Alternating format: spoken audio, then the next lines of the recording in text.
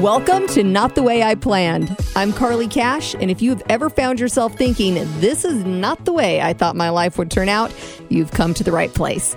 Each week we'll have inspiring interviews, plus tips and tricks to living your best life, even if it's not the life you planned.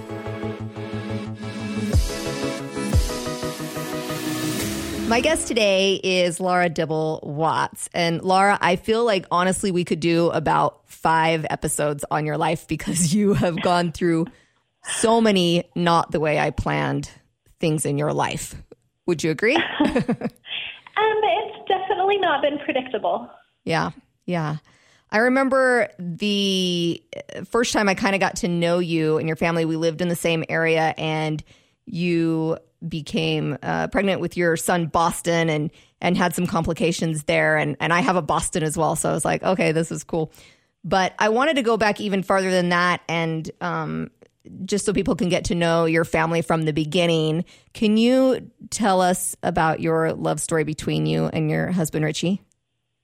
Yes. And I will try not to cry. I can't make any promises. So Richie and I met on a blind date. Oddly enough, like one of those that I almost didn't go on. And we just kind of hit it off like right away. And we dated for a long time. We went on, I don't know, like we had a lot of crazy little adventures. I left for a business internship with Del Sol after we'd been dating for about a year. And he proposed to me just before I left because he thought that me going to like an exotic island in the Caribbean without a ring on my finger was not a good idea. Smart man. Right. But after I came home, we just kind of planned our wedding, and we just got married after a few months and kind of just had our like little crazy ups and downs. But it was, you know, you're young and it's exciting and it's fun, and we just kind of clicked. Yeah. Did you feel like you were naive at that point to the challenges that life can throw your way? Was it like, okay, like now we live happily ever after? I literally thought it was a happily ever after thing. Like I knew that, like marriage had challenges, but I definitely, like I had this idealistic view on love that like love conquers all. And if I ever saw movies with love triangles, I'm like, what a joke. Like, that's so dumb. Love, blah, blah. I don't know what the problem was, but I definitely was naive. I mean, I would, like, after we got married, I remember looking in the back seat and thinking, oh, we're going to have kids, and it's going to be so simple, and we'll finish school, and it's just going to be perfect. And, you know, life is not exactly, doesn't go the way you plan. Not usually, no. So I remember you becoming pregnant with your oldest son, Boston, and there were some significant challenges that came your way. Can you tell us about that? Yes, I will try to give you the Reader's Digest version. I had just started nursing school, and surprise, was pregnant, and I was like 7 weeks pregnant. And again, everything was going to be perfect. Like, I remember I was at my sister's house, and we were going to go to Costco and get our first fancy digital camera so we could be ready for all the things that were coming.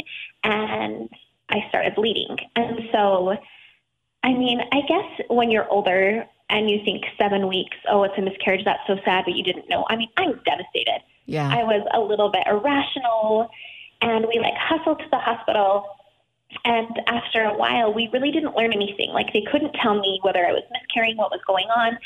So the next day I went to the doctors, and they started doing blood work, and they found that I was still indeed pregnant, but for some reason I was bleeding. So they put me on bed rest, which was super fun when I had just started nursing school. Yeah.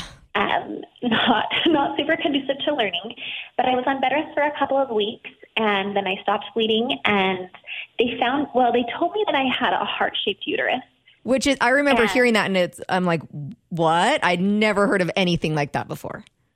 Me either. And it was funny because they were like, did you know that you have a heart-shaped uterus? I'm like, does it come in a manual like when you're born? Hey, right. Yes. Right. By the way. Yeah. Yeah. So no, not something I knew about. And they kept saying, oh, the bleeding's in the right horn. So like the right corner of the heart.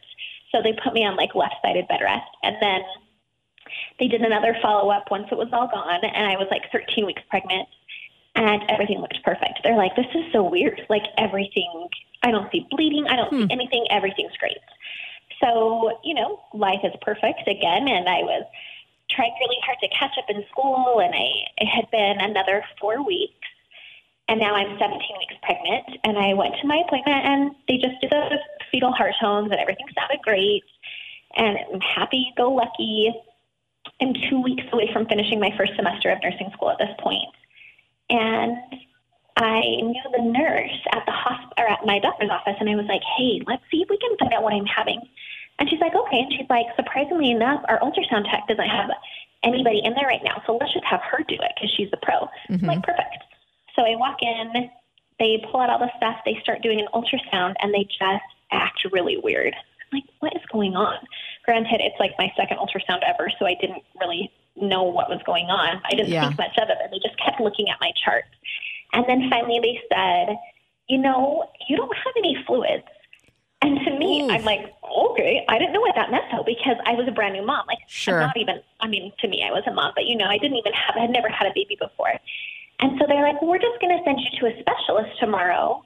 They didn't tell me anything. They didn't say this is bad, this is scary. They said you might have to go back on bed rest, which I immediately laughed at because I'm like, dude, I have 1.5 weeks left of nursing school. There's no way. Any more classes. Yeah, this is not going to happen. So I'm like, all right. So they sent me to the specialist. And naively again, I go in. They were checking it in. So I go into I'm at the specialist office, and I'm looking around, and there's all these pictures of these teeny tiny babies with life support. And I'm like, what am I doing here? Like, what's going on? So I go back in, and again, I'm just like, hey, what am I having? And they're acting kind of like solemn. And I just don't get what's going on. And they said, listen, you have no fluids. And I'm like, yeah, I know, that's what they told me. And they said, yeah, because really, I didn't know what that meant. And they said, so you're without fluids in with your baby, your baby's like muscle tone can't develop. I'm like, oh, it's okay. I'll do physical therapy when they are born. Sure. No big deal. And then they're like, but their lungs won't develop either. And there's no such thing as a 17-week baby that survived. Yeah. So I'm like, wait, what? Like, it's totally shocked, totally left field. And they said, so you have two choices. You can have an abortion right now, or you can just let nature take its course. But you have to know that you're not going to leave the hospital with the baby. And they gave you no hope. No, zero hope. Like, they literally said, let's abort this baby right now. And so, of course, I start crying, and Richie's there, and he's just, like, trying to be stoic, but, like, visibly shaken. Yes. And because, as soon as that pink or that stick turns pink, or you get those two blue lines, whatever it is that shows that you're pregnant, you planned it out in your mind. Like, oh, it's the most exciting thing ever. You're looking at baby names and nursery themes and all of that stuff. Yes. Planning college. You're going to be a grandma someday. Exactly. Like, your whole life is officially planned in front of you. Yep. And so I was like shocked. And so the doctor was like, you know what? You obviously aren't emotionally able to handle this. Let's let nature take its course. Just know, and she kept saying, you're never going to leave the hospital with a baby. You will not have a baby.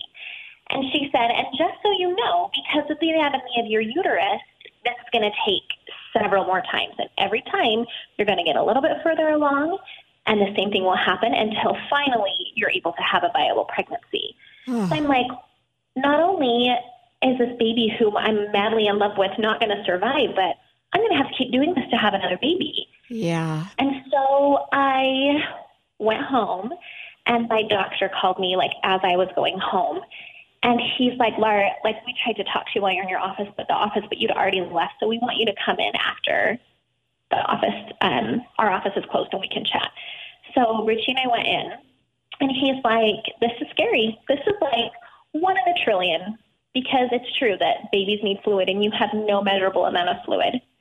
And he said that miracles happen every day, so you can just do bed rest and go on bed rest like no one's been on bed rest before, and drink water like you've never had water in your life. Mm-hmm. And he's like, and, pray. He's like, miracles happen. And he'd been a doctor for, oh my gosh, years. He was probably in his late 50s. And but he was just super positive with me. He was very realistic, but very positive.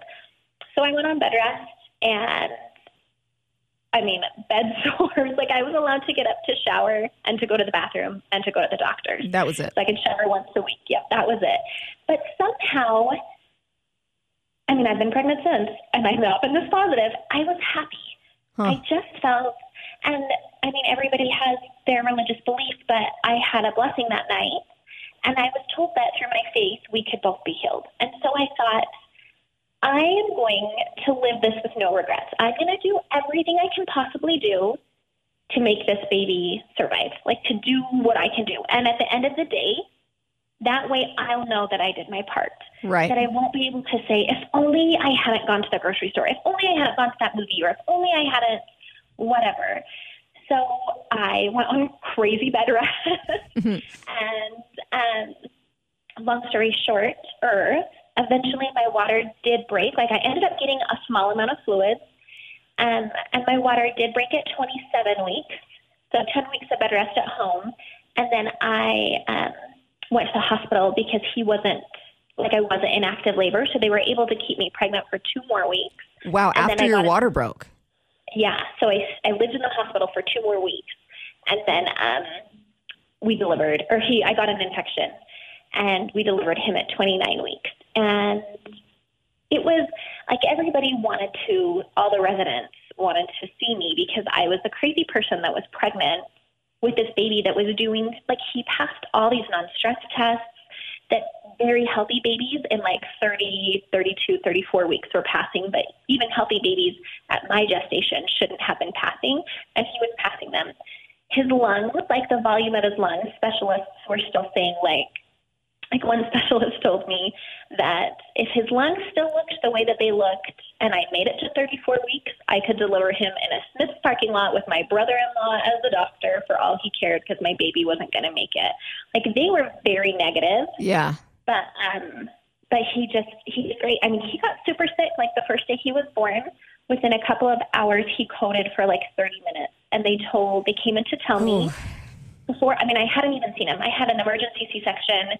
I heard him crying. They passed him through the NICU window, and they automatically, like, were just doing all the things to keep him healthy. Sure.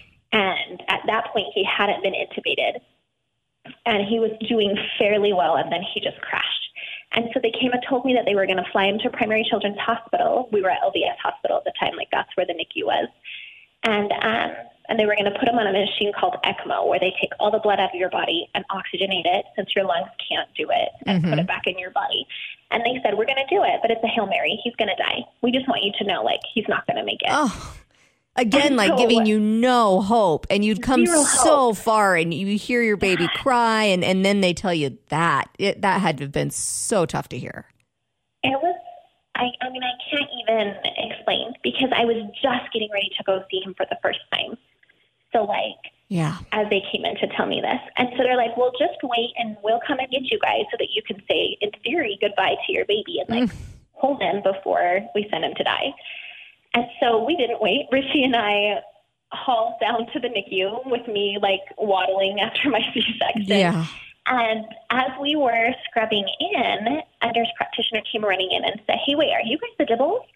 And we're like, yeah. And he said, you can't come back right now, but we want you to know that Boston decided to live. He's doing really well. Oh, my gosh. Like, we have no idea. Yeah, like, they had no idea what happened. They're like, he just suddenly started breathing on his own, like, not on his own. They intubated him, but they were no longer resuscitating him. Oh, that gives me chills. Like, that moment had to have been so incredible.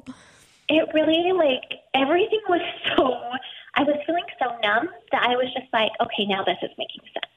Like, I just had felt from the very beginning that he was going to be fine. So it almost didn't make sense when they said he wasn't going to be fine. So I'm like, no, guys, he's fine. Like, he'll be fine. But they told us that they were going to do a brain ultrasound on his brain, and to be prepared for a brain bleed. They said, and I didn't know how bad it was until I read their notes afterwards. But they're like, he was without oxygen for quite a bit of time, and babies can't handle being without oxygen for almost any time. No. So be prepared. And they said, just know a level 1 or 2 is, like, reversible. He'll be fine. A level 3 or 4 is irreversible brain damage. And they were trying to let us know that he'd have a level 3 or 4, like maybe 2 level 3s or 2 4s, like one on each side. And they just like were trying to prepare us because they're like, he was coding for 20 minutes. And I mean, even adults that code for 20 minutes, that's too bad long. news. But Yeah. for him, for 2 pounds, because he was 2 pounds and 15 ounces, they said it's just be prepared. So they did the ultrasound, and they came to us later, and we were scared. And they said, he has no bleed. He doesn't have a 1. He doesn't have a 2. He has nothing. So miraculous. Yeah, like it makes, again, like medically, scientifically, it just makes no sense. Like they said maybe a little bit of swelling between his hemispheres, but nothing. And eventually the swelling went away. I mean, we definitely had bumps in the road from then on where he had a pneumothorax or his lung got hole in it and it deflated. And so, but it was, it was reversible. It was fixable. He was in the NICU for 9 weeks. And we brought him home, and he was small. I don't know if you remember. I didn't go anywhere for 5 months. We came home the night before Halloween, and we were stuck in our house for 5 months because we didn't want him to get RSV. Mm-hmm. I remember that being really scary, and yeah, you not going anywhere. No one saw you. Yeah, and that was like almost more depressing than being on bed rest because I was finally like, oh, I have a life. I can do this. And then I was stuck inside in the winter. But he was fine. He came home on oxygen. After a couple of months, he was fine. He had a couple of little, surgical procedures, but was fine. And I was nervous when I left the hospital. His nurse, who had been a NICU nurse for 30 years, she was his primary care nurse, so she saw him anytime she worked. She was working on him. She said, I want you to know that when Boston starts showing signs of delay, that you need to get, and she told me this, fancy MRI with color contrast, and she said, because what he went through doesn't happen. He had brain damage. You just need to find it the right way. So this is what you have to do. So then the next 6 to 10 months, I was watching there were 4 girls that had babies at the same time as me. Of course, theirs were full term. And so they told us to watch the adjusted age. So he was about 3 months behind all of their kids. So when they were 3 months old, I'd say, okay, when they were babies, what were they doing? At this point, when they were 0 months or when they were 2 weeks, and I would always ask what they were doing to watch for delays. And he just never had a delay. Really? He was small. Yeah. And it was crazy because at that point, I was like, okay, he made it. He survived, but there's going to be some negative ramifications. How could there not be? Yeah. But he's never had issues. If you look at him now, he's 12 and a half. He's perfect. He's really tall. Yeah, he's a pain in my butt. But he's perfect. There's nothing, you would have no idea that he was born 11 weeks early and that had as many problems as he had. And so I know it kind of helps me as his mom. I know he's here for a reason, so I need to be more patient with him. Because there were so many other mothers who had babies with better pregnancies than I did. I mean, pretty much everyone had a baby with a better pregnancy than me, but pretty much, yeah. But had more issues. They had eye issues, or they did have brain issues. There was a mom who's there who delivered just a couple of days before me, and he was 28-ish weeks, but her water broke at 24. So they kept saying he had 24-week lungs, which would have meant that Boston had 17-week lungs. And her baby coded just like Boston, but he has cerebral palsy, and it's pretty bad. And so I just know something. I don't know. It's miraculous to see him. Very special kid, when I for sure. Don't hate him. Yeah. Well, he's just so special. I just know that there's a reason for him to be here. Yeah, yeah. An incredible fighter, that's for sure. Seriously. So did you have similar complications with your daughters, Lila and Reagan? Good question. So after Boston was born and my doctor had Corey, but my uterus in his hands, he was like, because I'd asked him if there was something they could do to fix it so this wouldn't happen again. And he's like, no, not really. But then he called me and he said, as I was stitching you up and I was holding your uterus, I thought maybe there's something we could do. So he sent me to a different specialist who was the head of andrology at the University of Utah, and found out that I didn't have a heart-shaped uterus. I actually had 2 uteruses. Okay, now this brings me to an interesting thing that I heard. It was kind of a rumor, and I don't know if it was true or not, but someone had told me, yeah, Laura has this really, I heard about the heart-shaped uterus, and then they said she could essentially get pregnant with two different babies kind of at the same time. Like she could get pregnant and then get pregnant 3 months later. Is that right or not? And they actually, no, it's totally right. They actually wondered if, with Boston, if I was pregnant 2 times because, or if my body, I don't know, because I just had blood in the right horn, which in theory was actually my right uterus. And luckily the right side of my uterus was smaller and he was in the left side of my uterus. And so I don't know that I was. Nobody knows, but yeah, in theory, that's totally true. Possible. I could have been pregnant on both sides, which is so weird. Yeah. Like so weird. And like, I guess that besides all the issues that I had, another complication of having 2 uteruses is that it's really hard to get pregnant. But luckily I didn't have an issue with that. So they fixed it. And they just removed the wall in between, and they said, wow, you have a really small uterus when it's just 1. Like before, I don't even know. Boston had no room. So they fixed it, and then, surprise, this never happened. It grew back. So now I had 2 uteruses again, and so they fixed it yet again. And then it actually did turn into a heart-shaped uterus where the wall kind of grew back halfway. Yeah. And so with Lila, I actually went early, but on purpose, like 36 and a half weeks early. But my doctor's like, you've had so many surgical procedures, your uterus isn't very big. Like, we're going to deliver her early. And I didn't have the complications with her that I did with Boston. I did bleed again. So I did end up on bed rest at the beginning for a couple of weeks. And she was breech and had club feet because of that. And I was on like a light bed rest because I went into preterm labor at like 28 weeks.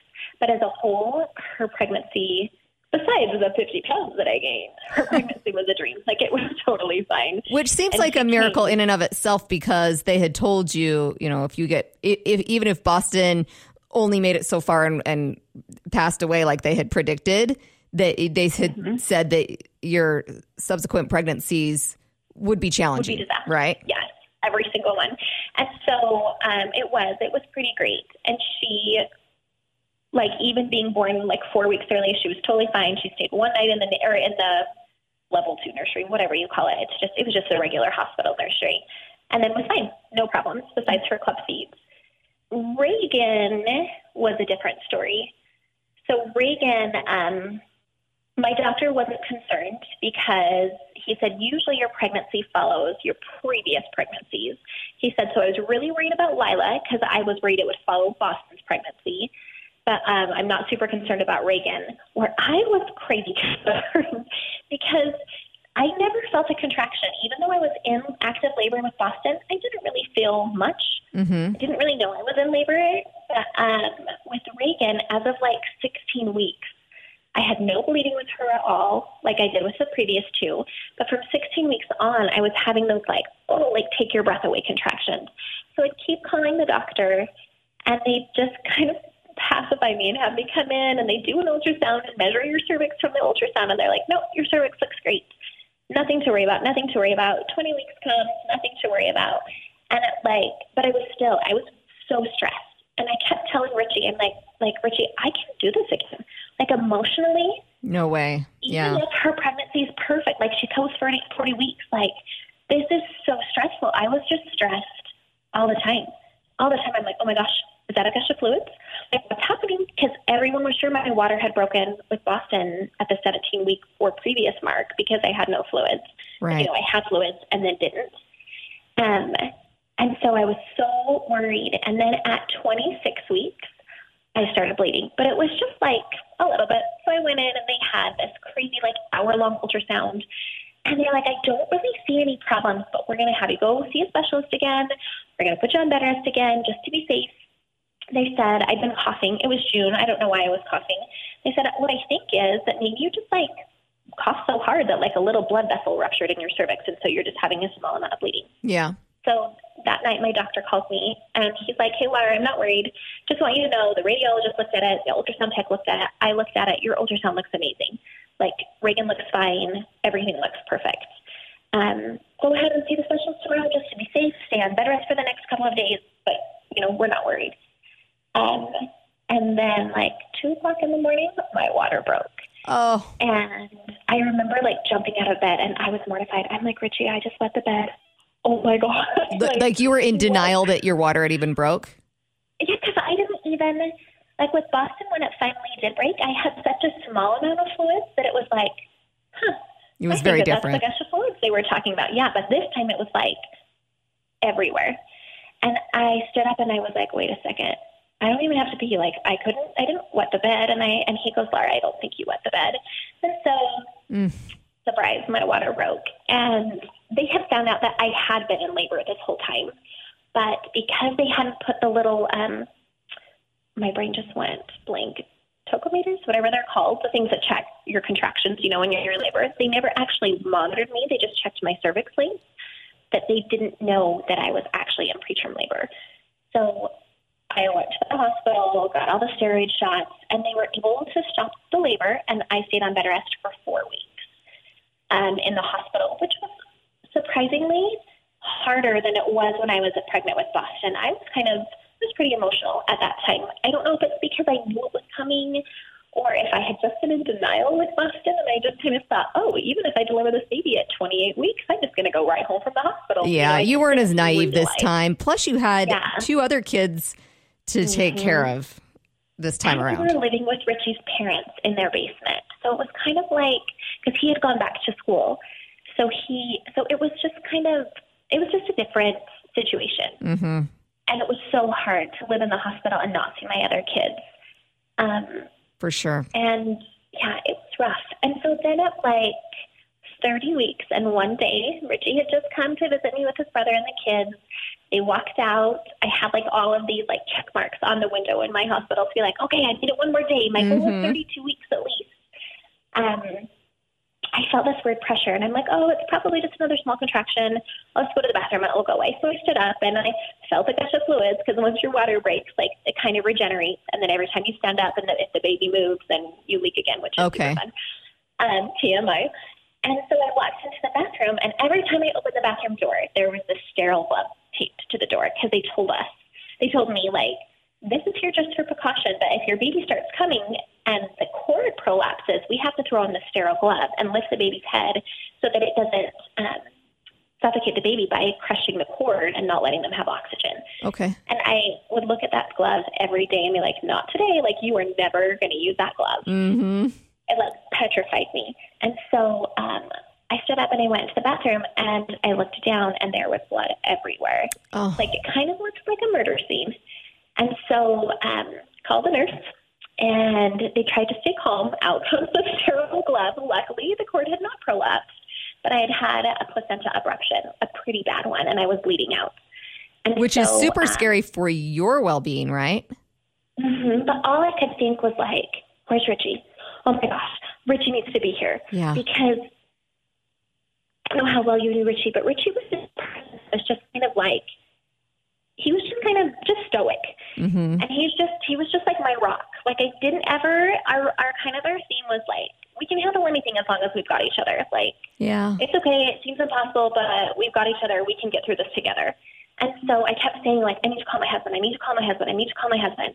And he's like, honey, this is the very least thing on our priority. Like, we have to make sure that you guys are okay first. Right. And like, no.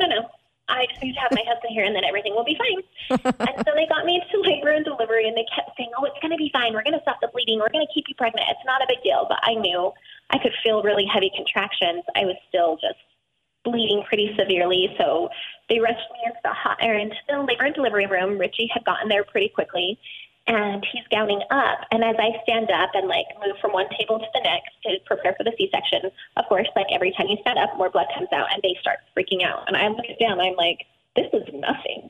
Like, this is the amount of blood that I've bled so far. Right. They were panicking.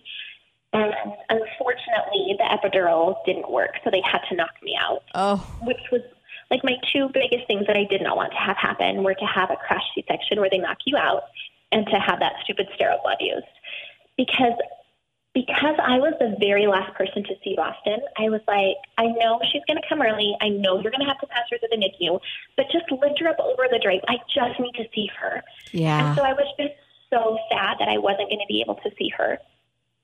But that's what happened. So they were just worried that both of us, they're like, you have choices right now. Like, I can just cut you open and you'll feel everything, or she will die. And so we might as well just knock you out. You guys are both about, like, my blood pressure. They were getting blood bags to transfuse me. And so they knocked me out. They had her out in like 10 seconds. They said that they were done with my C-section. Like, I was back in the recovery room before the C-section that had started 45 minutes before me had even delivered. Like, wow. They were just in and out. But her little recovery was a lot better than Boston's. She still had a lot of bumps in the road. They told me, we haven't really told anybody this, but she had a sepsis rate. And they said, this is like something that you'd see with kids with cerebral palsy, a cyst this small, but they missed it the first time. So they're like, we're not worried at all. But then again, because they said cerebral palsy, I was sure that there was going to be something wrong with her. But she is a little spitfire. She didn't walk until she was almost 2. So I'm like, there it is. Now I know this is a problem. Right. She's just a little stubborn. So she did great. She was in the NICU for 6 weeks, and she came home on oxygen, but she did great.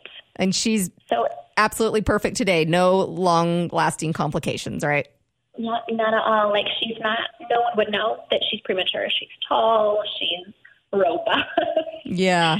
She's just like just a little ball of sunshine. Well, I think you're a trooper that you persisted and you were like, I want this family and I'm going to take the risk of getting pregnant again and again, because I think a lot of people, just with Boston's experience, they'd be like, I am done. I can't do this. So I think you're pretty brave.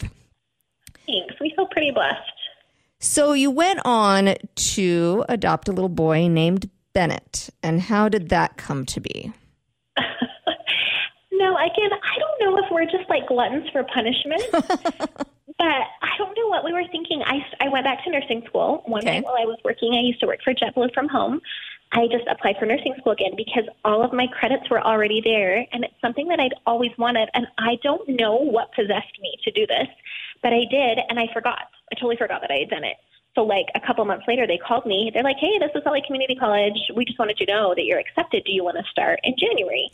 And I'm like, yeah. And then I talked to Richie, and he's like, hello, we have 3 kids. Right. You're working. I'm working. You want to go to nursing school? And I'm like, yep, I do. And we had like a deep talk about this because he's like, I don't know that this is a good time. And I said, I don't think there's ever a good time. And I feel like the longer we wait, the worse it is. And at this point, so we found out Richie had a brain tumor just after Reagan came home from the NICU. In fact, I found out the night before I had to go back to work. Oh, gosh. So, yeah, kind of crazy things. I mean, it was benign. They took it out. They weren't worried. But still, it was always there in the back of our minds that he had a brain tumor. His dad had passed away just maybe a year and a half or 2 years before I started nursing school. Oh, no, the year before I started nursing school. He passed away from a similar brain tumor, but his was malignant, and they knew right away that he wasn't going to survive his. So was this something that had run in his family other than with his dad, or was his dad really the first case? His dad was the first case. In fact, it was the exact same tumor in almost the exact same place with Richie's. Wow. And they were blown away because they're like, brain tumors are not hereditary, and this does not make any sense. And so it was kind of shocking.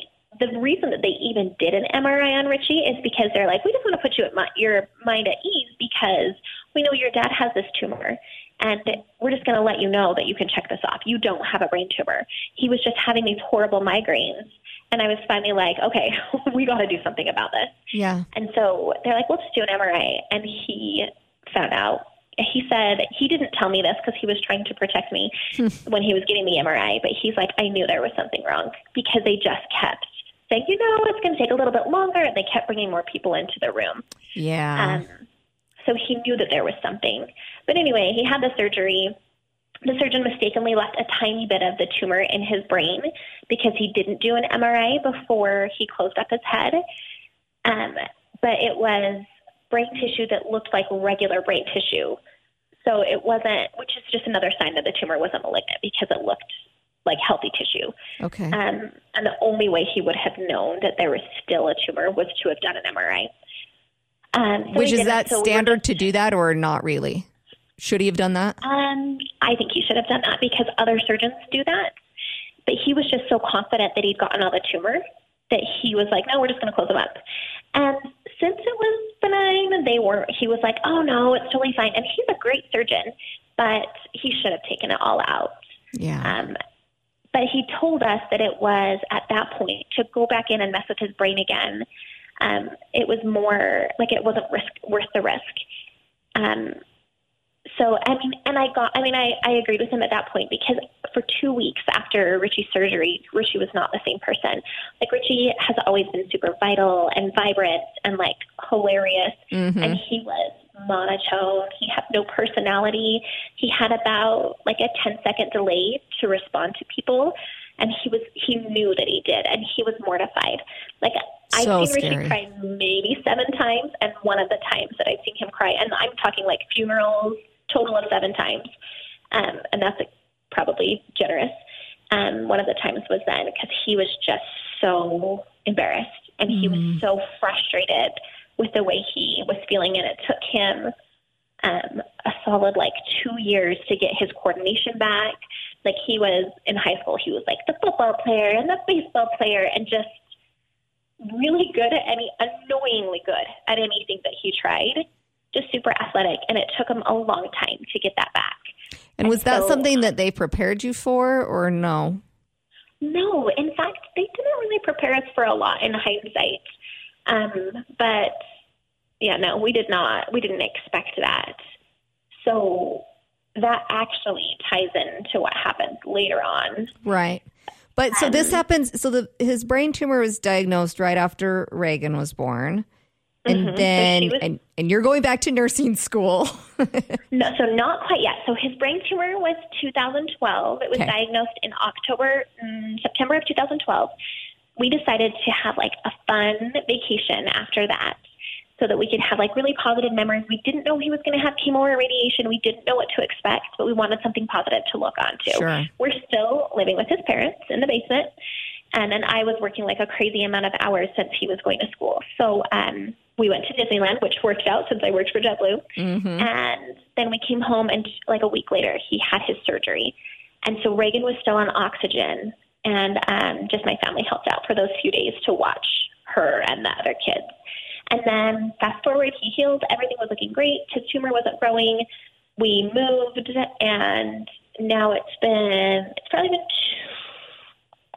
I think of how old Reagan was. I think it's probably been 3 years. That's when I went to nursing school. Okay. Was about 3 years later.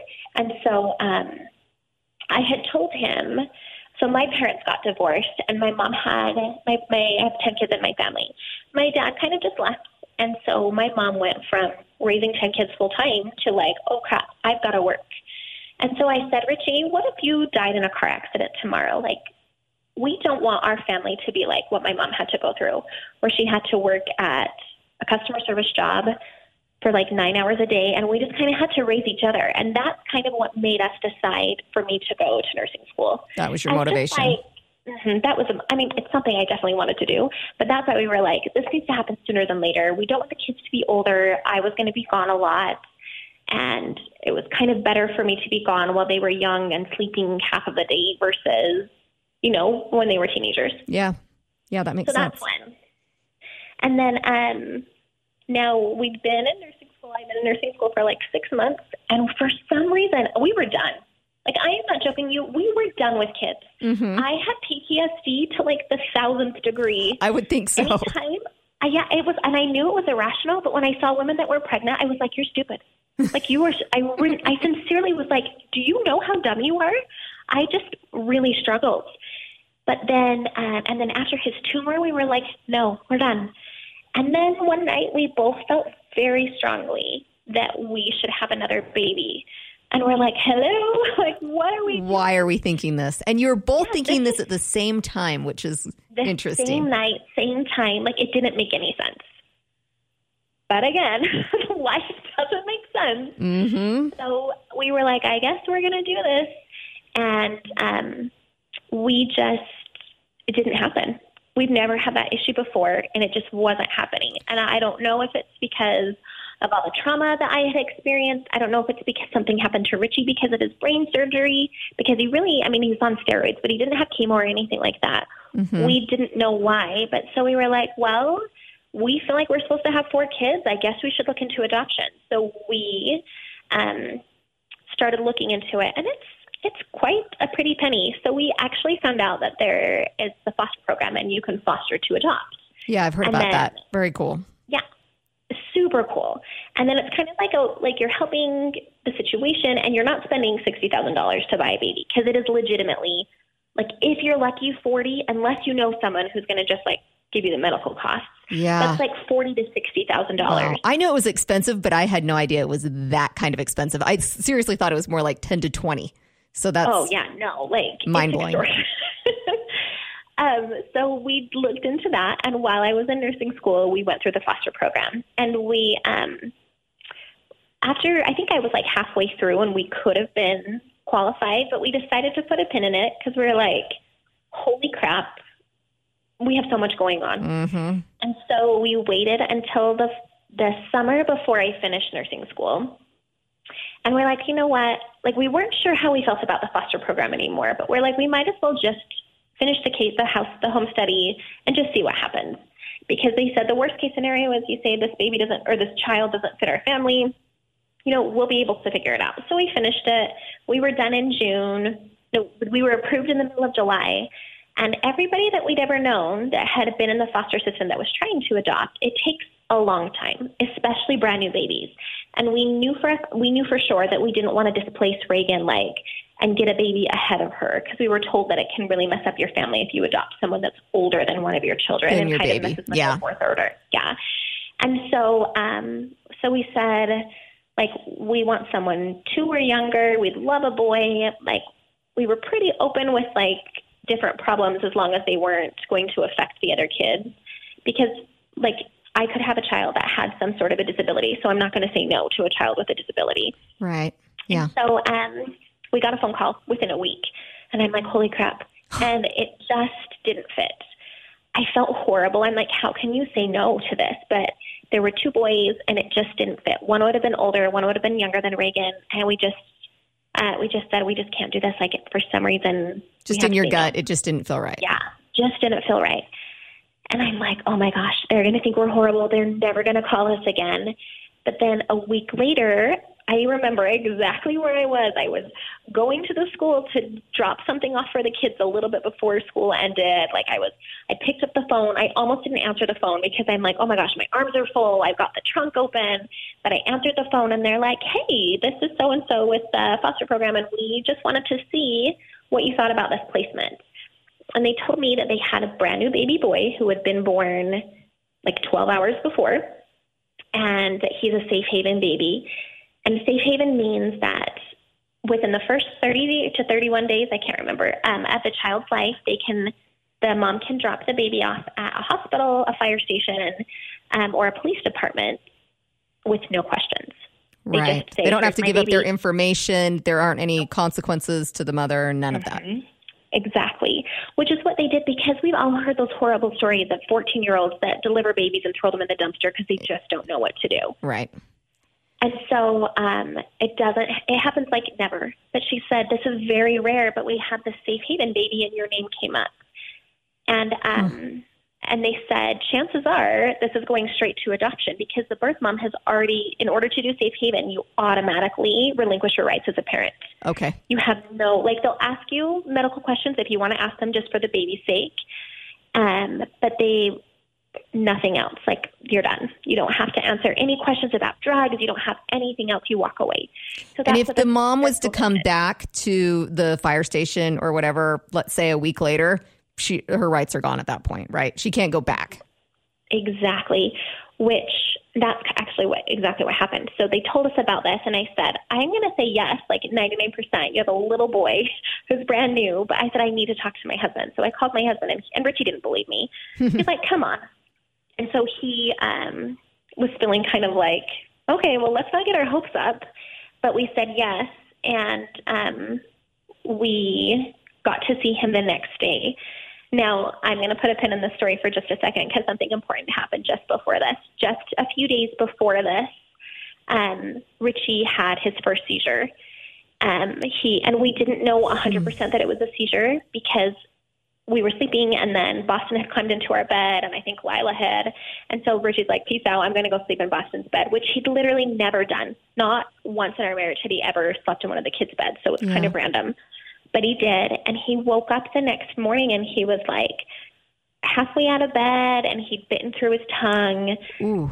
And he's like super sensitive to kinkers, so that's kind of a big deal to him. Yeah. We had a massive like hole in his tongue. And that's not normal. I mean, instantly something's gone on because that just doesn't happen. Yeah.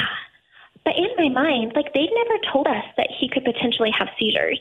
We found out later that he should have been on an anti-seizure medication this whole time, because anytime you mess with the brain, that is a huge, in fact, they were shocked he hadn't been having seizures already. They're like, you should have been on Keppra, that's the medication, this whole time. Like, this is blowing my mind.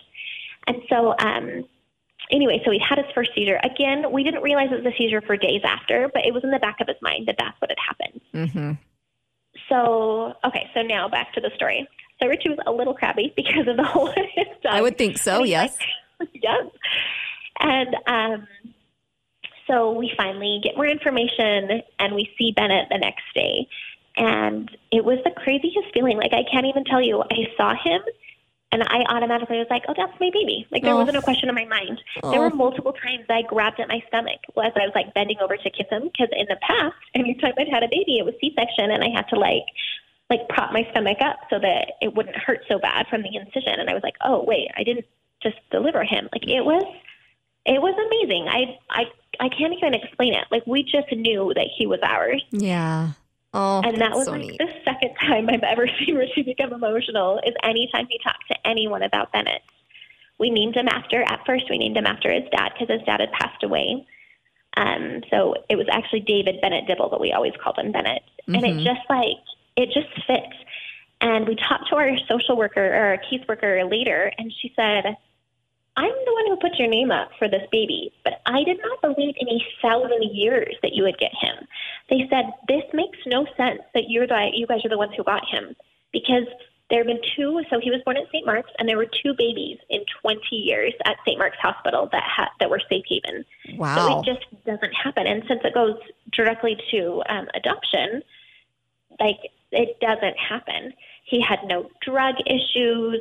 The mom was just, she was a refugee, actually, and she'd gotten pregnant in a refugee camp in Egypt, and she hid it because of her beliefs, and they are assuming she was Muslim. I don't know if that's taboo to say, but just because of what she was wearing. And she had said her family is so loving and so kind, but their beliefs are so deep-rooted that if they knew that I was pregnant, they would have killed me.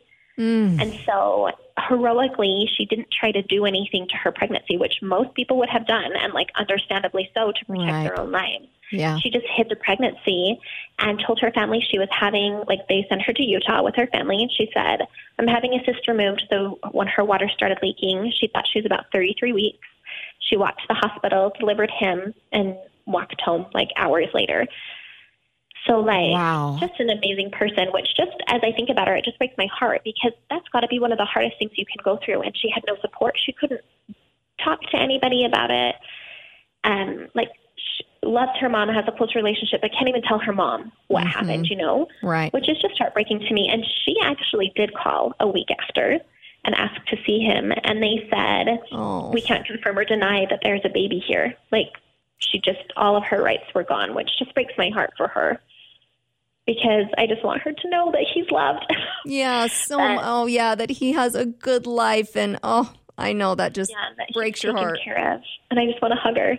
But anyway, like, everything, he was in the hospital for like a week and a half, and everything, they fast-tracked his adoption. We were able to adopt him within 3 months, and it just went smoothly. I finished nursing school like the month after, which was crazy. I just did all my studying with him on my lap. I don't know how that just doesn't even seem possible to me, honestly. I finished college before I had kids, and when I ever see someone finish school while having young children, I'm just dumbfounded. Major props to you for doing that, because it would have been so easy to just not do it.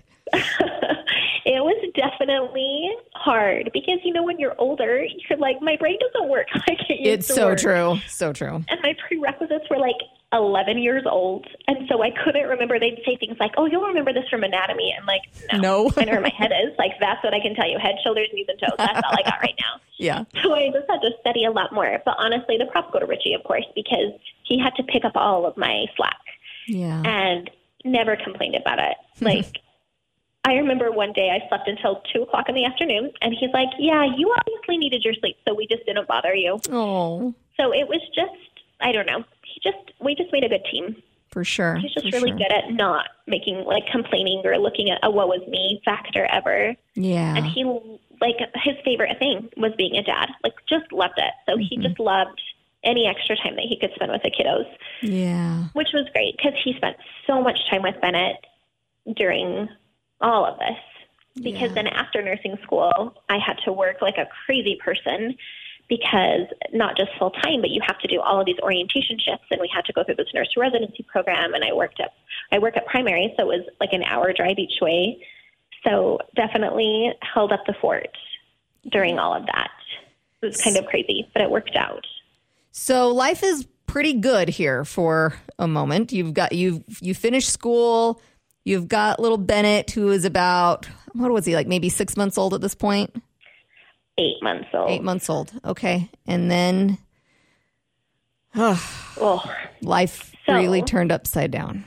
Upside down. So we ended up getting a new doctor in between all of this because Richie's neuro-oncologist moved out of the state. And for some crazy reason, there was no neuro-oncologist in the network, and it was Intermountain, so it didn't make any sense.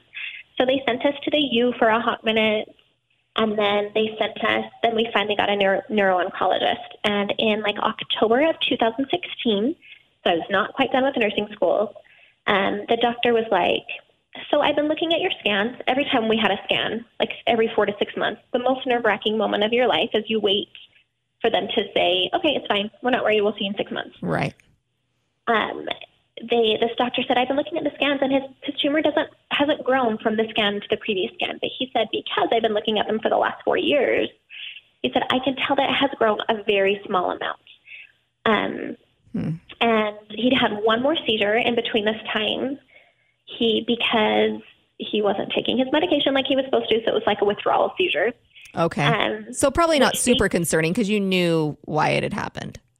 Yes, it was. He hated it a lot more because it was in public. He was at a softball game, and I wasn't there. He had back-to-back softball games, so we were going to come to the second softball game. So I was just getting the kids ready to get in the car, and I got a phone call saying that Richie had a seizure. And luckily, someone was standing right next to him because they stopped him from cracking his head open because he was right next to the bleachers and by the concrete. But I feel so dumb when I think about this because I was almost a nurse. I knew that with Keppra, if you don't take it every single day, you will have a withdrawal seizure. And I didn't really put two and two together that we hadn't refilled his prescription since August. So we'd had 2 months and only not even done with his month-long prescription. Mm-hmm. So he just wasn't, and no one told him. And so I didn't think to tell him, hello, if you don't take this medication every single day, it's potential that you'll have another seizure.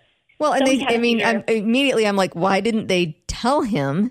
Thank you. It's always, it's blown my mind. Even with myself, I've been on different medications where doctors didn't warn me of possible side effects. And it's like, it just seems so crazy. Messed up that they wouldn't warn you of every possible side effect or, that just you've got to take it or these withdrawal symptoms will happen. It just seems like that should be typical protocol. The very first thing. Yep. And I'm sure it was like the Swiss cheese theory where they're like, oh, I thought the nurse was going to tell him. I thought the doctor was going to tell him. I figured the pharmacist was going to tell them. And just no one told him. Right. And he hated seizures so bad that, of course, that would have been something that he would have been super careful about. Diligent about taking it. Yeah. Mm-hmm. Exactly. So he wasn't. He had the seizure and we went to the hospital. He was totally fine. He had a scratch on his head, but he was fine. But because of this, we were really wanted to talk to the doctor. And he said it has grown a tiny, tiny, tiny bit. And he said he was trying to figure out what to do. He's like, I don't know if we should send you back to have surgery again. I don't know if we wait. I don't know if we just blast it with chemo and radiation. You guys are done having kids. Maybe we do that. He's like, I'm trying to decide. And so he said, why don't you guys think about it and come to me at your next appointment and tell us what you've decided. So we came back and I said, all right, I can't even remember what the doctor's name is. I should know. But I said, if Richie were your son, what would you tell him to do? Because you do have an opinion. You're just afraid to give it to us. Mm-hmm. And he said, I actually took your case to the board, and we've got all of the surgeons in the room, all of the oncologists in the room, and we all were just chatting about it because it's not a typical case. And he said, somebody said, well, why don't we just take it out and blast it with chemo and radiation, and then they'll just never have to worry about this again. Like a study had just come out that they had found that, like a 20-year study came out 6 months after Richie had surgery, of course, that people that had radiation therapy after surgery, even when it was benign, had better results of it never going back. And so, but at that point it was too late. So it's like, let's do it. Let's just remove it. And let's do chemo and radiation. It's like 6 weeks of chemo or 6 weeks of both. And so it's not that big of a deal. But we just feel like that's probably the best bet. So we're like, okay, let's do it. That's what we're going to do then. Yes, done and done. And so we were going to do it in March, but then March was coming up and Richie's like, our big league Pell trip is in June. He said, I know how I feel after I have surgery, brain surgery. And he said, I could just want to have a minute where I can be myself. I want to take the kids to Powell. I want to, go wakeboarding with them and do all those fun things where I'm not stiff like a robot. Mm-hmm. And as I'm a little bit older now, I don't know if it's going to take longer for me to get my coordination back. And so we talked to the doctor about it. He's like, dude, you could wait 60 years and you'd still have the exact same results. Okay. So no major hurry. July. Yeah, no hurry at all. So first week of July, it's scheduled. And now back to me. I'm like finishing all of my nurse residency classes, finishing my orientation shift so I can just be a nurse on my own and not have to work 60 hours a week. And one of my very last texts said, oh my gosh, we made it. Like, we're done. I have 2 more shifts this week and we get our lives back. Like, we made it. We're finally going to be to the place where we can enjoy each other again. Mm-hmm. Because we didn't see a ton of each other. It was so busy, but I'm like, we did it. Yeah. And I was so excited. And it was that night. So we'd been texting. It was like 1:30 in the morning. And he had just texted me and said that he'd just finished watching a movie with Boston. And that they just, like, before the movie, I'm like, why aren't you guys in bed? He's like, oh, I just finished an epic tickle fight. I'm like, it is midnight. Yeah, go to bed. I'd be so ticked. I want my kids to bed at 8:30 so I can breathe. Yeah. But that's just not how he is. And so so he told me he finished watching the movie, and I texted him back, and it was Sunday the next day. And I said, you know what, let's just all, we were LDS, and it was conference weekend. So I'm like, let's just all cuddle in bed and watch conference together. I said, I know I won't be able to sleep as much, but that's just, like, I just can't. I just want to hang out with you. Mm-hmm. And that was the last text that I sent. And so finished my shift that night. And the next morning, I'm, like, heading out the door. It's, like, 7:45, and someone had stopped me to talk to me. And then I looked down, my phone was ringing, and Lila and Boston had little gizmo watches, and I could tell that it was Lila. And I'm like, just a sec, Lila's calling me. And Lila called, and she's like, Mom, she said, I think Dad had a seizure. She said, I can't get him back in his bed. And she was crying, and she was so scared. And my heart kind of stopped, but I was like, okay, wait. We've done this before. It's okay. And she's like, do I call 911? And, of course, this is where the regrets start. And I'm like, no, don't call 911. They'll send an ambulance. It's going to cost me $1 million. Right, yeah. He's had seizures before. Like, it's fine. I said, I'm going to call Uncle Greg or Uncle Doug, because I had a couple of brothers and brother-in-laws that lived super close. Said, we'll send them over. It's okay. She's like, Mom, Boston's trying to pick him up and put him in bed, and he can't. And so she had found Richie and was, like, going to wake him up for breakfast. And she's like, I couldn't find him anywhere, Mom. And she found him halfway off the bed. Like, I think his legs were still on the bed. And so she went and got Boston because she couldn't wake him up. And so Boston tried to lift him up with his poor little 9-year-old arms and couldn't. And she's like, Mom, Dad's just making these creepy, like, groaning noises. And to me, I was like, oh, he's fine. Because you're thinking he just had a seizure and... Yeah. They're super tired. After his last seizure, he was super tired. He felt like he'd been hit by a truck. And he was pale. And it took him a while to kind of get out of that post-seizure state. And so I'm like, it's okay. And so I'm now leaving, and I'm like calling out of the hospital, and I'm calling people to try to go to my house. And in between, so I called one brother, I called the brother-in-law, and they both hurried over. And Lila called me back, and she's like, they're not here yet, Mom. And she said, Mom, Dad smells like poop. And that's when I started freaking out, because anytime, your muscles are relaxed. And in my mind, though, still everything was going to be fine. That was in the back of my mind because I knew what that could mean. Yeah. But I was also like, people have like wet their pants a lot. That's a normal thing to happen after a seizure because you really lose control of your muscles. Yeah. So I'm like, it's possible that it's the same thing. But at that point now I'm calling 911 and I'm driving like a crazy person to get home. And after I gave them all the information, I kept trying to call my brother because I knew he was the first one there. And he wasn't answering. And I'm like, dude, I just need to know what hospital I'm going to, because I've already had it in my mind. I was going to climb into the hospital bed with him and just like give him a little lecture about not taking his medication. Like I bought him one of those grandparent, like grandma vitamin things, so that you know, because he had to take it in the morning and night. And he was always so busy. He's like, I don't know if I took my medicine. So I bought him one of those. And I'm like, I can't believe you, like I was prepared to lecture him and just cuddle up in bed with him. I knew my family would take care of my kids, and that's where we were going to spend the Sunday. It was just in a hospital bed. Yeah.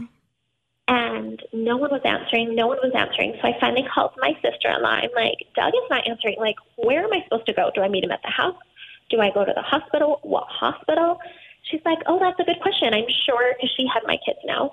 And she's like, I'm sure it's just like Riverton Hospital, but I'll see if I can find out for you. Okay. And like I said, it's like a 45-minute drive, even on a Sunday morning.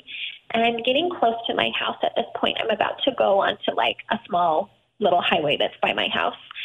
And my brother finally answers the phone. And it's raining. And he's like, Laura, I'm just going to come and get you. And I'm mad. Like, no, I'm almost home. I am not waiting another second. Yeah. I'm coming home. And he's like, no. He's like, let me just come and get you. I'm worried about the weather. I'm worried about your mental state when you're driving this fast. I'm like, Doug, I'm coming home. And he's like, okay. So I get home and I'm going to try not to cry. And of course there's like ambulances and fire trucks everywhere. And I just run into my house and run up the stairs. And there's your worst nightmare, is that they were just performing CPR. Oh.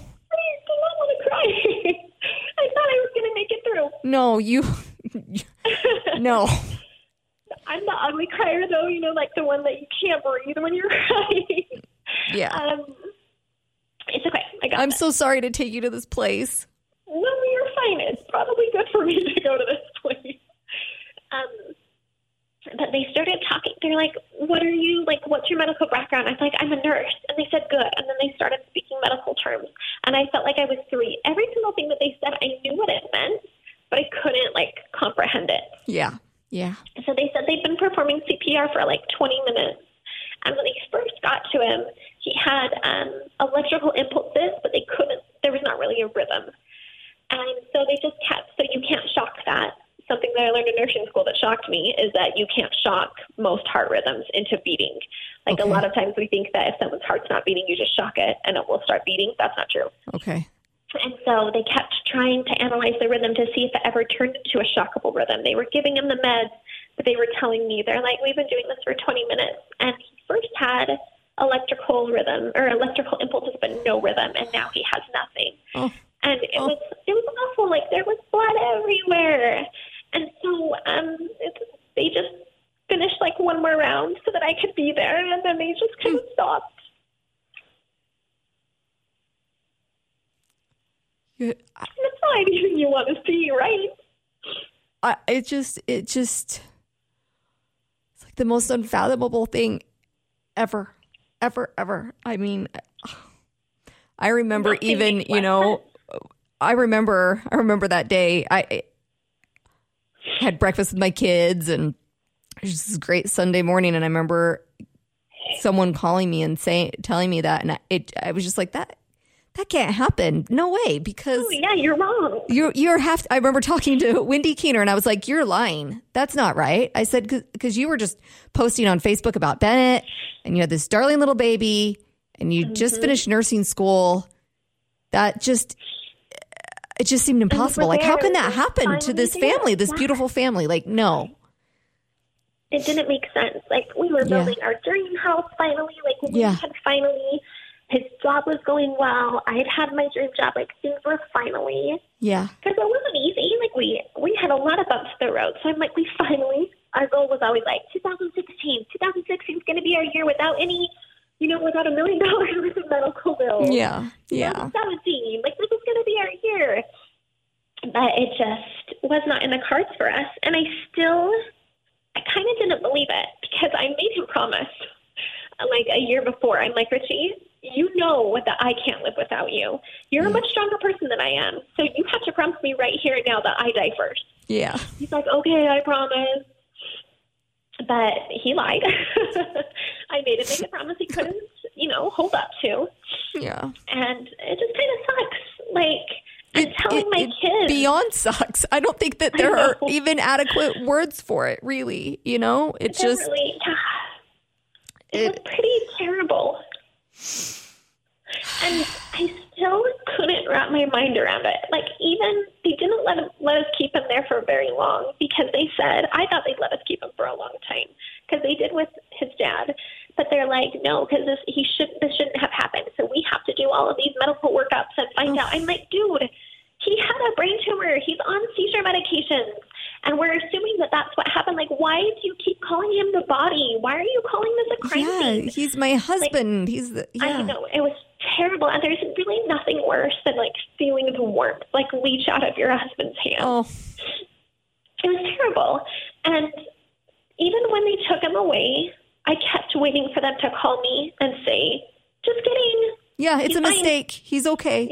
Yep, for sure. Everything's going to be fine. He's on his way back. Yeah, At the hospital. He woke up. Everything's fine. I expected that for probably up until they called me and told me that they completed the autopsy. Every time someone came to the door, I'm like, oh, it's Richie. Oh, it's Richie. Oh, it's Richie. And even after, it took me a long time to really accept. I don't know if I still have, because really nothing makes less sense than having somebody that's always there and that's every part of your life and suddenly they're gone. Like, how can that be a real thing? Right. I mean, I'm sure so many times you just felt like this has got to be a bad dream and I'm going to wake up from this and it's not going to be my reality. Yeah, and it's going to just be back to normal. Yeah. But unfortunately, I was wrong again. Yeah. And then you had to, carry your kids along this journey. And I can't even imagine. I mean, stuff like that, loss as an adult is extremely hard to even begin to explain that to kids or to have them go through that. I understand. Yeah, I don't know. Yeah, that was really hard. And the first 6 to 8 months was really difficult. My kids definitely acted out, and I was so confused. I'm like, how can this miraculous thing of Bennett happen? Like, we knew we were supposed to have another baby. Like, what the heck? And he was the hardest, I shouldn't say is the hardest child, like, times 10 that I've ever had. Like, all the things that you see on TV, and you're like, kids don't do that. I'm like, oh my gosh, they do. He does. Yeah, he ticks every box. Like, it took us 8 months to sleep train him. Like, he had just barely been sleep trained just before Richie passed away. And I'm like, this makes no sense. Like, why do I suddenly have 4 kids? And I'm so, what? Like, it just, and Boston felt a tremendous, and still does, a tremendous amount of guilt. Like, he's like, no, I'm too young to not have a dad. And it just, like, we're so blessed that we have such a great family on both sides. The Dibbles and my family they just have picked up wherever they can, which has been amazing. Yeah. But it kind of sucks at the same time because I'm like, no, I don't want my uncle or her uncle to baptize her. This is her daddy's job. Right. There's no replacing him. It doesn't. I mean, you can have all that love around you, and it's great to have that support. But at the end of the day, I'm sure you feel like there's just no. It's just not Richie. It's not Richie. Mm-hmm. And especially someone who just, like, being a dad was his greatest joy. Yeah. So it's just not awesome. No. Did it shake your faith at all, or did you struggle with, like, why God? Why would this happen? tricky question. So I said to my family just that very day, I said, I promise this is the only time I'm going to say this. But like, holy crap, why does this stuff always happen to me? Yes. Like, yeah. I mean, granted, at the same time, like the miracles came through too. Like when Lila had her club feet, it wasn't as bad as what they thought. Boston is like a living, breathing miracle times 1,000. Sure. Bennett, like Reagan's totally fine. But at the same time, like there was a part of me that was like, so did I lose like all of my miracles on my kids? Like, is that why this happened? Like, or I'd hear someone, my girlfriend's husband crashed his mountain bike, fell off a cliff, broke his neck, and he's fine. I'm like, what? Yeah. Like my husband died of a seizure because he lost his airway, and you fell off a cliff and you're fine? Like this makes no sense. Sure. So I didn't, like I remember praying that, and maybe not that night, but the next day, and I just sat there because I was like, I'm not feeling very grateful right now. So what am I supposed to say? Yeah. And I did never say why, because I've always kind of felt like, why not? Like, I have just as much a reason to get in a deathly car accident as the kid that did. Or, and you know, it's just as much for me as it is for anybody else. So I didn't necessarily feel why. I just kind of was like, this doesn't make sense. And it didn't really shake my faith as much as it really was super hard. It was super hard for me to pray because I didn't know what to pray about. Well, yeah. And I think, like you said, so often when we say our prayers, we're thankful for all these things. And, you know, you still had your kids to be thankful for, of course, and things to be grateful for. But then when you've just got such an incredible loss, I can imagine, yeah, it would just be difficult. Exactly. And I felt really numb for a really long time where I had so many reasons to be grateful. Like my neighborhood brought us dinner 3 times a day. People just kept taking my kids. People would bring cute, like it was Easter the next week or 2 weeks later. People brought us cute things for Easter because there was no way I would have been able to wrap my head around that. And my birthday happened like 3 weeks after that. And my sister whisked me away because she knew like Richie always did such fun things for my birthday.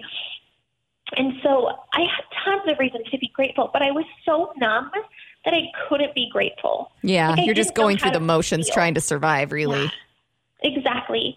And so my prayers took a long time because I would think, okay, I am grateful that I have a house. I am grateful that my kids are healthy because, you know, in Africa, people see their spouses die.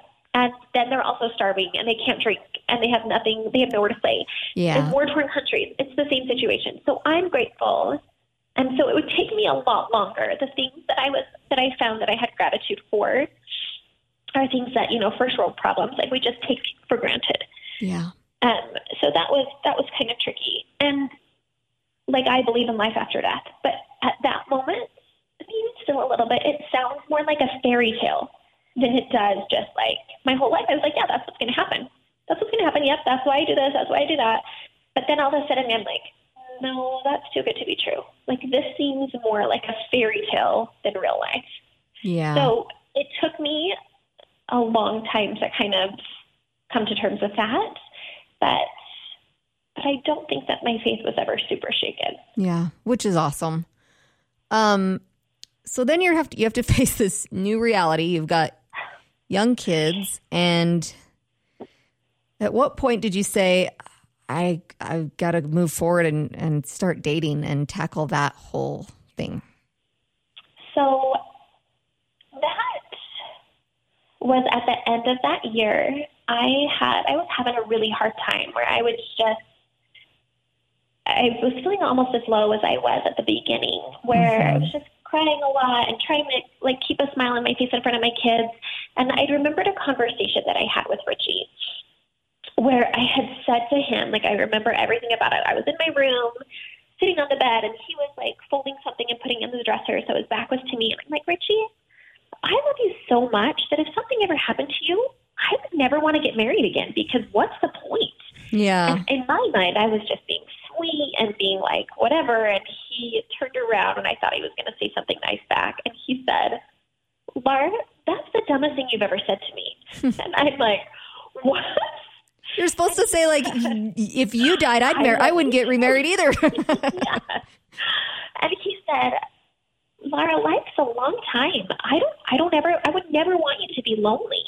Like, I would never want you to be by yourself. And so I kept thinking about that. And then my mother-in-law, who became like my best friend through all of this, said to me, she's like, Laura, I started dating again. And she said, I think maybe you should start looking into that. She said, I know that you don't really want to get married and you're not interested in that, but maybe it will help you just like keep you occupied and give you something to look forward to. Because at the time, like, my days were crazy busy. I'm working 13-hour shifts and, you know, trying to be a mom and a dad and keep the house clean. And we'd sold our house and built a new house and moved and did all the things.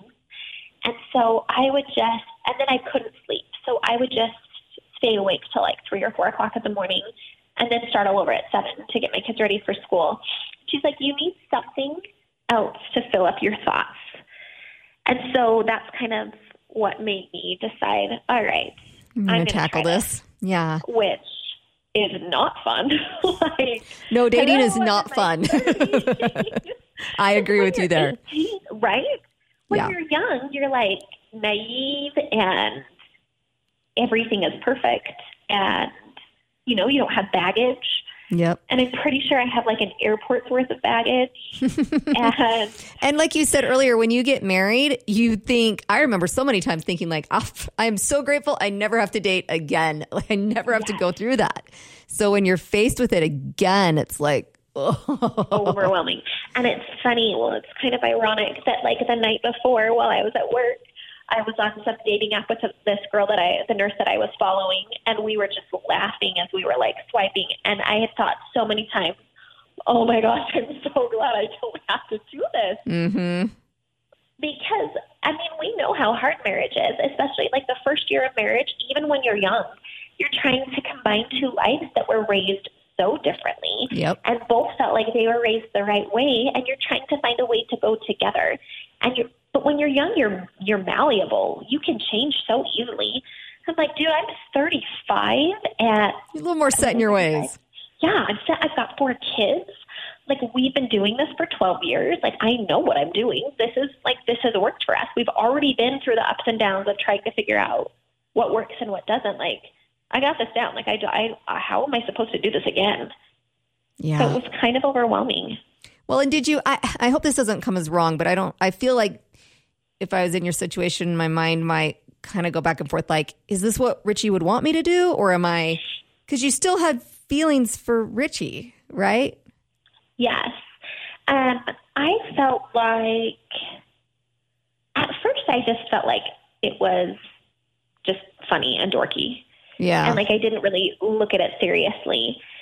And I never really felt like I was betraying Richie. And I think having that memory come back so many times. Yeah, that conversation helped. Yeah. Mm-hmm. And I had talked to my sister who's just younger than me. And anytime she watched my kids, if it was I was going out of town or I was working, I would always say, Beck, if I die, you need to make sure that you love my kids like your own. I said, I want them to call you mom.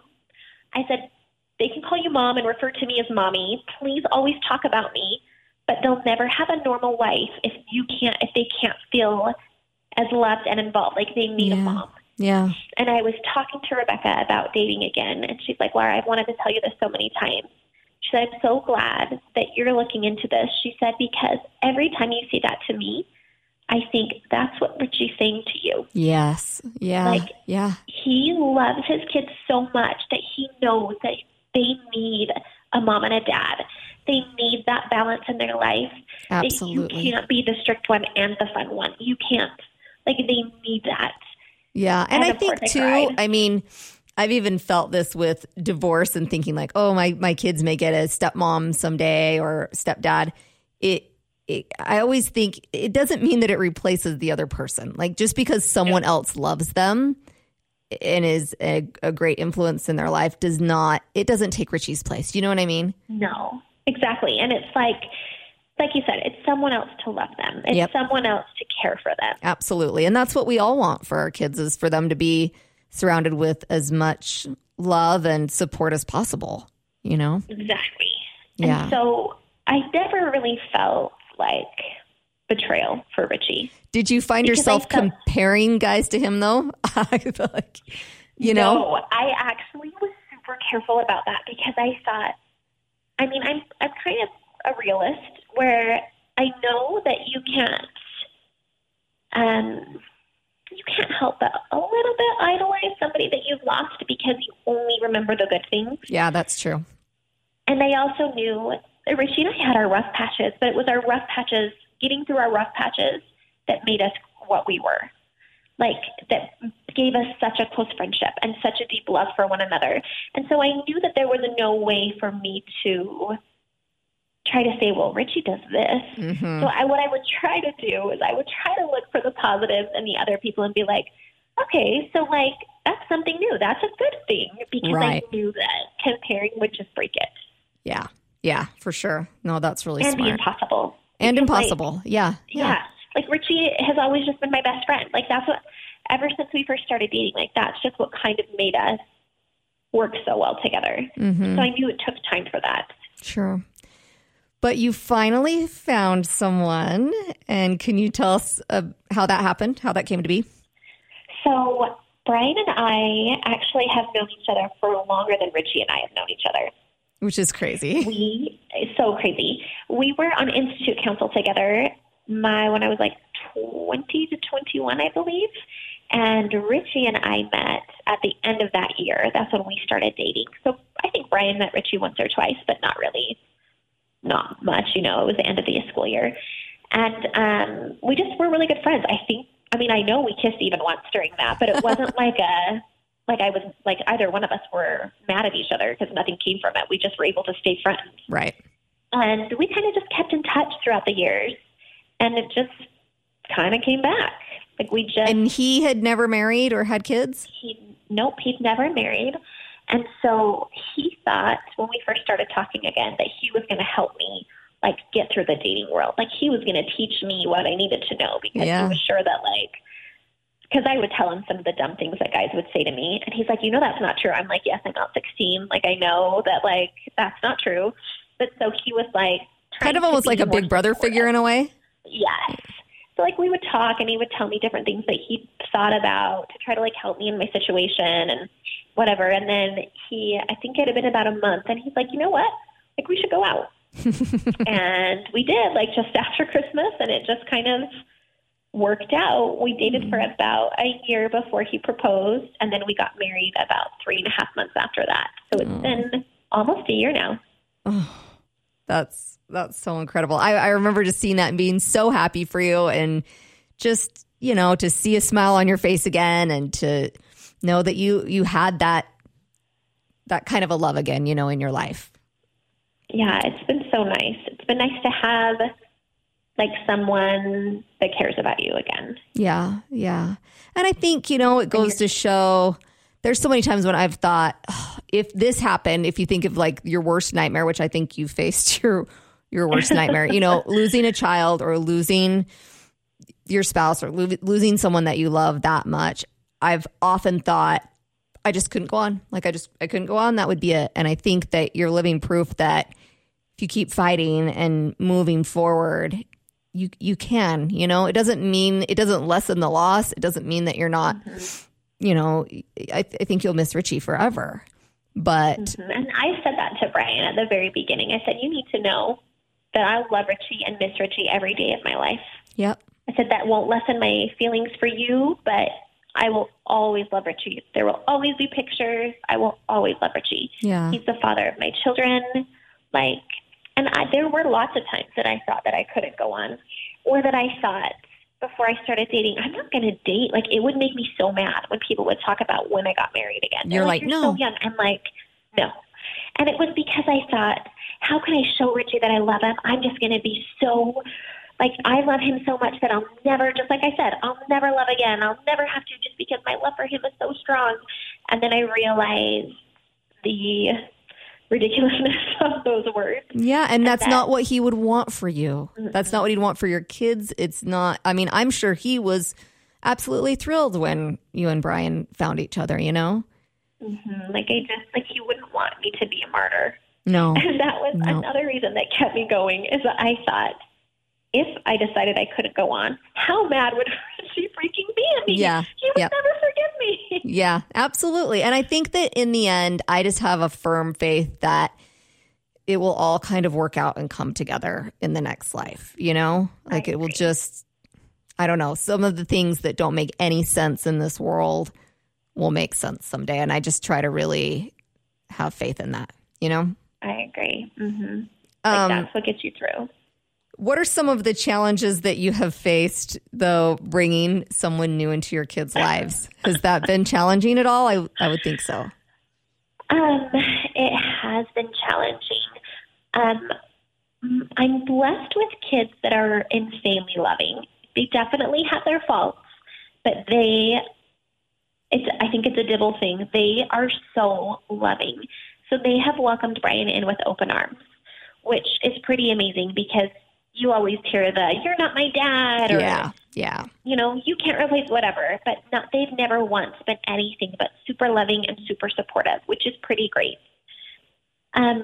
It's been the raised differently thing has definitely been tricky because because he's been single his whole life. Yeah. And then all of a sudden he has 4 kids. Yeah. That would be hard on anybody. Exactly. So that's been hard for him because, of course, in his mind, like he has all these things that he's been planning when he becomes a dad, when he becomes a husband, this is how it's going to be. But, you know, until you're in that position, it's like before you're a mom and you see kids at the grocery store and you're like, my kids will never be like that. Exactly. I will never have a child that doesn't fit. Yeah. Oh. And then you become a mom and your kids are exactly like that, if not worse. Yes. And you're like, at least they're dressed. They don't match, but they're dressed. And that's a win. Yep. Nobody is bleeding. So I feel like that's probably been a pretty hard thing for him is that he just has these goals to be perfect, and it's just not possible. No. And for everybody else, like when you come into a family, you start with one kid, and it's tricky, and you learn how to survive without sleep, and you learn how to deal with a baby, and then they turn into a toddler, which isn't so hard. I mean, it's hard, but you've got all the baby steps getting up to be a toddler, right. And then Yeah. you add a second, and then you're getting used to having a preteen, and then they're a teenager. You know what I mean? That's why Exactly. things happen the way that they happen. But for him, he's been kind of just like jumped into the fire. Yeah. So that he could. And so I think that's been a tricky part is trying to figure out what reality is when it comes to raising kids and how that works and what he's always planned. Yeah. Yeah. I think that would be a challenge for anyone. And it, you know, like you said, I'm sure it's been quite an adjustment for your kids and someone new in their lives. But at the end of the day, you can tell that he's just so good for you and for your kids. And, you know, everyone has their own struggles for sure. But I'm just really happy. And I hope that no more struggles come your way, because I think you've had your fair share of not the way I planned in your life. So, well, if they do, hopefully we'll be ready for them. Yeah, that's true. Well, anything you would like to leave with someone that's maybe facing a similar challenge, you know, or challenges, or just people that face things that are unexpected? I think the biggest thing is just to know, like we're always told, oh, you know, you're never going to have a challenge that's too big for you to overcome. Mm-hmm. I don't think that's true. I think that that's the whole point of life. Like we keep having smaller challenges so that we can get to the bigger challenges, but you can't do it by yourself. And accepting help and saying, help me, is okay. Yeah. And I think that I used to have this thought when I would see other people going through whatever, and maybe they started doing something that was shocking. Maybe they started whatever. Everybody has their own level of what's shocking. I would think, I could do that. Like I'm not making an excuse for you. If I can do what I'm doing, you can do what you're doing. Yeah. And now that I feel like I've kind of been through those things, I luckily haven't fallen off to okay, now I have AIDS because I have slept with everyone in the state of Utah. I mean, I get it. I get so much more why people are doing what they're doing. And maybe when they're struggling and something happens, it's because they're still doing their best. So I just feel like everybody being more supportive and understanding of when somebody is doing something that you wouldn't anticipate. And I'm being very vague here because I might be like super prude and think that something simple is something awful, or vice versa. But it's just like I've seen people turn to drugs and alcohol and just sleeping around when they have a hard time. And I sincerely used to feel like, come on, you can do better. But that's not necessarily true. Like, maybe they are doing their best, and there's a reason that they are where they are. So I just feel like loving and supporting everybody no matter what. That's a big thing. And I think, remembering that even when you see people that are at one of their lowest lows, that they can find their way, and they can do better, and to not giving up on people, Yes, because maybe they have to go through that to get to where they need to be. Absolutely. Yep. Or to have a better empathy for other people that are going through something like that. 100%. Like my sister had said that to me. She's like, Laura, maybe you're going through this to help somebody else out. And that made me so mad at first. Yeah. Because I'm like, really? I have to go through hell to help someone else? Someone else? Can I not just help them anyway? Yeah. But I really do have such a deeper understanding and a deeper level of love that I didn't have before. Yeah. And other people that have gone through what I've gone through have helped me so much. And so I hate that they've had to go through that, but they've helped me in ways that I just can't even explain. So just supporting and loving everyone. Yeah. And knowing that you still have something to give when you feel like you've got nothing left. You still have something. I just think it's just remembering that is so important. Absolutely. Well, I think you are one of the most incredible people I've ever met. You are so inspiring and strong. And I just really appreciate you sharing your story, and I wish you nothing but happiness. Thank you. You too. I just love that you're doing all of this. Thank you for joining this edition of Not the Way I Planned. If you liked what you heard, you can find more at notthewayiplanned.com, as well as Not the Way I Planned on Instagram, Facebook, and YouTube.